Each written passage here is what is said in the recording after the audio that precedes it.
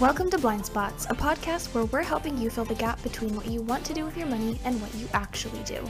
We are professional investors, writers, and financial planners helping you navigate the complexities of finance to optimize what you can control and cut out the rest.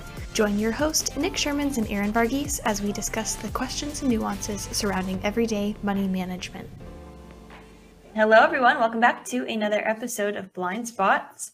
Today, we've got a fun topic that we think people need to hear. We are not trying to pound the table on the same subject, but it has become increasingly more obvious that people, like we've said in the past, need to hear things several times for it to sink in. And we've talked about having information filters, being careful about what you read and watch, and filtering out the noise. But today we are going to be kind of talking about that again and helping you become aware of the information that you're consuming and how it pertains to your personal situation. Is that fair? Well, and to be a bit more direct, there is an epidemic of pessimism out there right now, from investors to financial media to your friends and family. It seems like everywhere I turn, I'm getting predictions about the collapse of the US dollar, and we're in a recession, and banks are going to fail, and things are going to get worse. And I've been doing this for almost 20 years. I managed money during the great financial crisis of 2008 and 2009, which many consider the worst crisis that we've seen in our lifetimes. It's certainly the worst crisis that I've been through. And sentiment now is worse than it was then. People pounding the table that things have to get worse is worse today than it was back then. And my goal today is to bring people back to the center. You know, it's fine to consume media. It's fine to read doomsday stuff. It's fine to huddle around people that share your same views. But it's also constructive to look at the opposite side, to look at the evidence. And what I want to do is share some realities that are happening today, also through the context of what's happened over the last 86 years. And I've said this before, and I believe it to be more true today than ever. It's okay to be bearish. It's okay to be aware of risks. It's okay to be prudent, but it's not okay to stay hunkered down. It's not okay to be a perma bear. That behavior has not been rewarded, and it's not conducive to good investment results. So I think what we should do is kind of juxtapose what the media is putting out versus what, like you said, bring people back to reality and center them based on what's actually happening. So why don't you start off with the Wells Fargo note that you read this morning and your thoughts on that? Yeah, so I'll zoom out a little bit.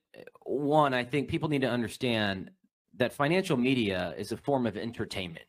It's propaganda, it's entertaining, it's fodder, it's just people talking, right? And their aim, their overarching goal is to get you to watch, to get you to engage, to get you to open, to get you to click. You are the product. Okay, it doesn't matter what they say. Actually, the more sensational their headlines are, the more engagement that they get, the more ad spend that they receive. So their goal is to sell ads to other companies selling their product on their program. That's their goal. Okay, the more outlandish stuff you say, the better for them. So I think you need to understand the game TV and media and print all play. I think thinking about advertisement in that way, and you're watching CNBC and you see a large RIA pop up on the screen, or some fund company advertising their newest fund. They're not doing it out of the goodness of their heart, but the reason that they're running ads is to make money. Well, but the whole point for the companies producing content that sell ads on their program, like the more eyes you have on your TV show, the higher the ad spend that you get, the more advertisers and companies are willing to pay to get in front of those eyeballs. So I think if you understand the incentive, you can better understand some of the things coming out of these programs. Okay, so that's the overarching thing. So back to your question. So this morning, I'm on my terminal, and I see a Wells Fargo note scroll across the top of my screen. And the Wells Fargo note read that the bank expects the S&P 500 to go down by 10% in the next 3 to 6 months. And I'm like, okay, is anyone getting fired if that doesn't happen? Does anyone get a pay cut if that doesn't happen? No and no, but it is streaming on top of my terminal. And the Wells Fargo person is on Bloomberg today talking about that analyst note about the market going down by 10% over the next 3 to 6 months. That's mission accomplished, right? That's their aim. They don't care what happens. They want your eyes on them. So maybe you somehow are intrigued and say, oh, Wells is kind of smart here. I agree with their thesis. I'm going to call up my local Wells Fargo branch and try to get in front of an advisor. That's what they want. But in no way, shape, or form are they accountable for the results of that random prediction. People could say whatever they want. But what ends up happening too, so this is kind of the genesis of why I think this is important to have this chat. Probably once a day, I get forwarded a note like this from Morgan Stanley or Wells Fargo or Merrill Lynch with prospects or clients asking me about it like it's gospel, like you can set your watch to that happening. And there's so many things to unpack. It becomes overwhelming. And I think if you don't have a filter for this stuff and you don't understand the game that others are playing to get you to engage in these things, it's hard to listen to everything because you end up listening to nothing and you get paralyzed and you get confused. And what I've talked about in the past is many people seek out opinions or gravitate towards opinions that are like theirs, right? That feels good. That's a confirmation bias. Mm-hmm. What I always encourage people is to look at the other side. Look at what's happening now. Look at an optimistic forecast, which is there's a human tendency not to do that. But in my writings lately, I've really tried to look at markets, bond markets, stock markets through an empirical lens, what's actually happened, also reconciling that with what's happening now. In this blog that I just wrote, I asked people to consume news for 30 days, let's say. And then at the end of the 30-day period, during the 30-day period, you could not look at what markets were doing. So you're just reading news for 30 days. You couldn't look at what markets were doing. And I asked them to guess how the market performed over the past 30 days. And just to refresh your memory, we had a banking crisis. We have, this recession talk. We've got the Fed still in a tough spot. We have inflation still that's slowing, but it's still too high. And I would bet 99 out of 100 people would have said the market was down. The market was actually up. So that's not going to make front page news. Me telling people things are going to be okay, there's nothing to see here, that's boring. That comes off as aloof and unaware of risks. But if I tell you the dollar is going to collapse, this bank's going to collapse, China is going to invade such and such country, like you lean in, that sounds smart and you want to learn more. That's what's happening over and over again. And it's really become an epidemic. So you've touched on it a little bit, but give us some of the stats. We kind of had a fun conversation in the office this morning about historical performance, things that happen after a down year. Run through some of those. Sure. So as most know, I'm a big fan of history. And again, this is not I don't want to confuse people. This is not me pounding the table and say stocks are going to go up and, you're an idiot if you think things are going to get worse. Things could certainly get worse. There's no shortage of things that could go wrong. Okay. But if you lean into history, some of these things even surprise me. So the first stat was, over the last 86 years, how many times has the S&P 500 posted back-to-back negative returns in consecutive years? And I think we had a few guesses in the office. I think you guys were in the neighborhood. Mm-hmm. But the answer is 3. So during the Great Depression in the 30s, during the early 70s when inflation was going nuts, and during the tech bubble in the early 2000s. That's it. 3 instances in 86 years where the market was negative 2 years in a row. Again, I'm not saying that can't happen again. Last year was negative. But if you look at what's happened it started in the fourth quarter of 2022, where the market was up about 7%. It was up another 4% roughly in the first quarter of 2023. It's up 7-ish% as of this recording, which it is Wednesday, April 12th. I don't see that information anywhere. No one's talking about that. But the person that's skittish, that's underinvested, that pulled their money out, the market is quietly stacking up wins, and you're worried about where to find the best cash yields for your long-term investment plan. That's not sound investing. That's knee-jerk emotional investing. And lo and behold, professional investors, retail investors' favorite asset class today is cash. Mm-hmm. Cash money market funds assets have ballooned higher. So as my good friend Bob Farrell likes to say, when everyone agrees something else happens, something else is happening, but people only see what they want to see. And you wrote a blog post about this exact topic, so we'll link that below in the show notes. Do you want? Okay. Go ahead. Oh, I was just going to share. So the other nugget that I asked the office was, what is the average return following a negative year for the S&P 500? So again, same 86 years going back. There's been 21 instances where the S&P lost money or declined in a year. What is the average return after a decline? And the answer is the average return after a decline is 15%. Okay, so that's not a mic drop thing. It's just empirical evidence, which we've wrote about this before. I mean, investing, people want to make it all complex. The fact is, good market returns can give way to poor market returns. Poor market returns can give way to good market returns.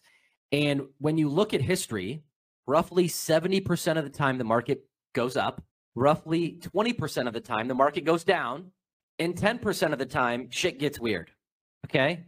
So it's important to think in probabilities and not be so surprised by surprises, not being so surprised when the market goes down. The market going down is very normal. Okay, the market on average goes down 10% in any given year. Okay, that's part of investing. You can't get this. You can't get 8% a year or 9% a year without the occasional dip. Mm-hmm. And I think so many people, when the market goes down, they extrapolate that out into the future. They think their portfolio's broken. They think their advisor's an idiot. They think the system's gamed against them. That's not the case. It's completely normal. Mm-hmm. It's the cost of admission. So we've talked in the past about lazy advice from some advisors that just say, stay the course, ride this out, whatever. What are you telling clients today? So first, I'll answer your first question because I think it depends.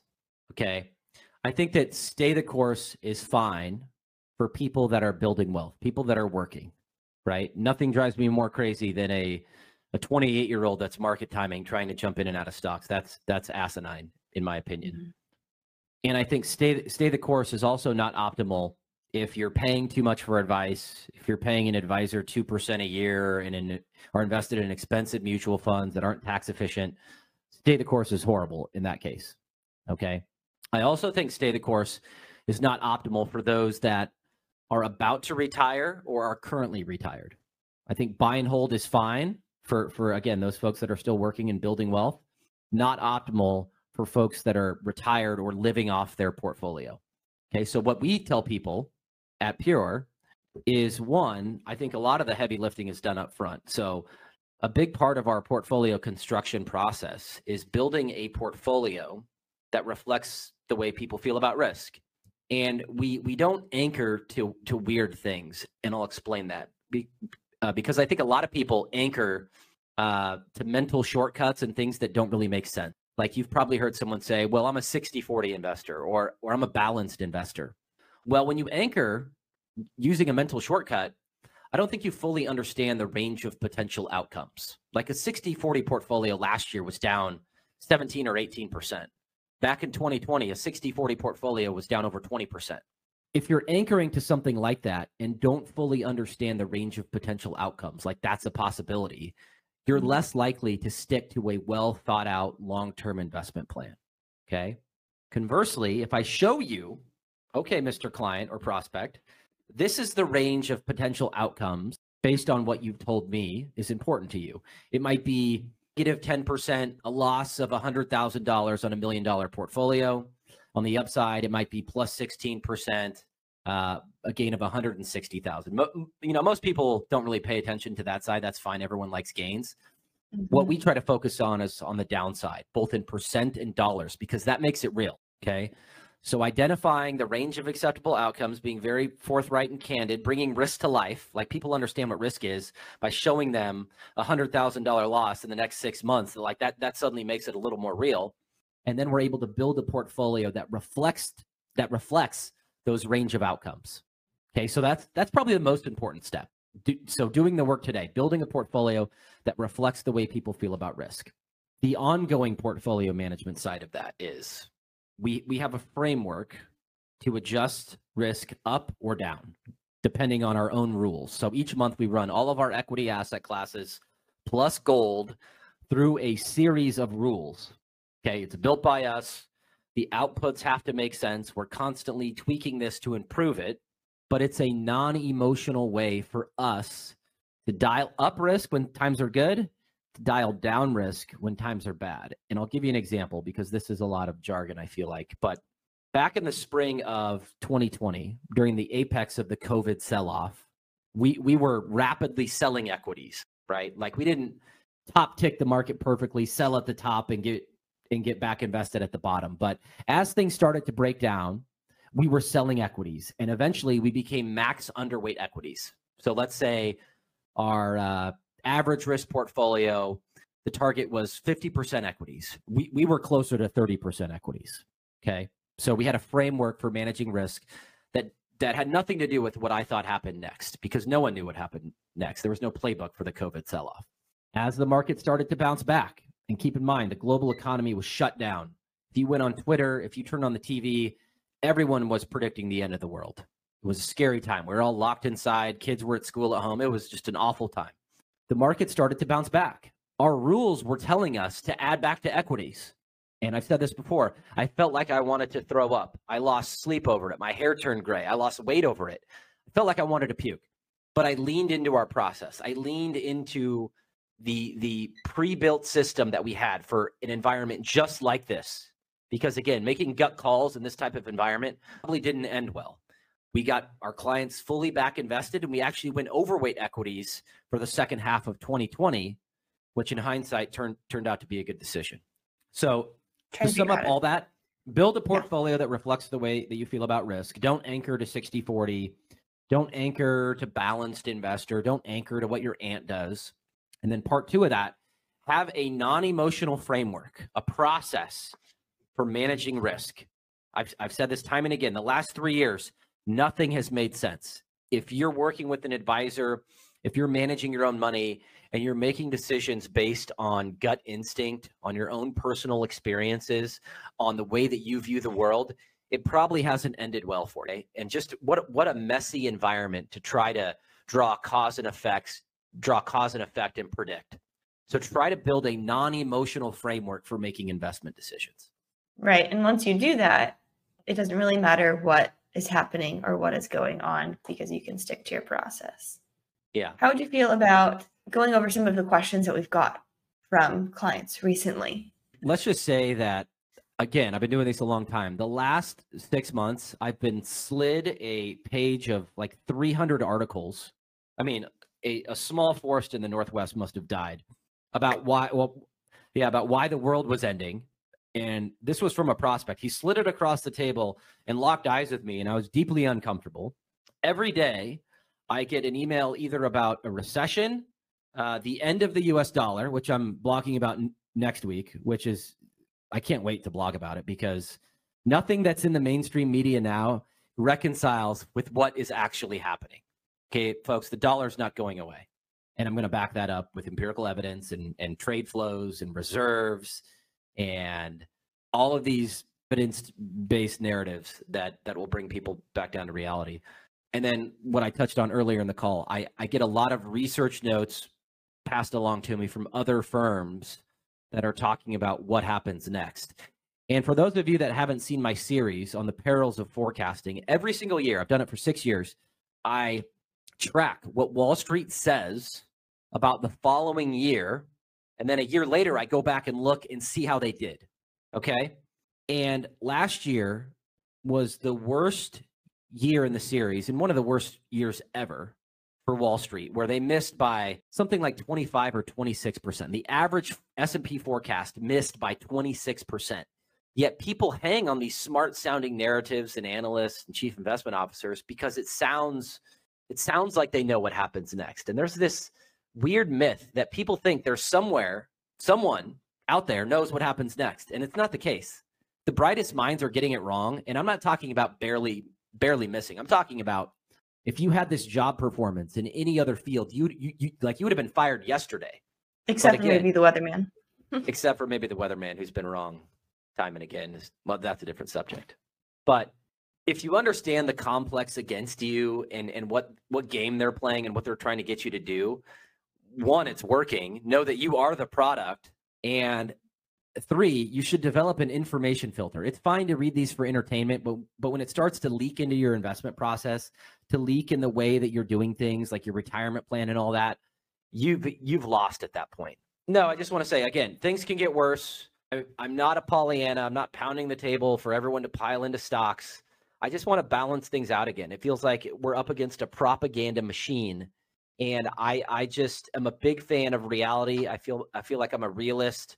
I read a lot. I read both sides. I understand the investment landscape. I understand how big Wall Street firms operate. I worked at a big Wall Street firm for 7-8 years.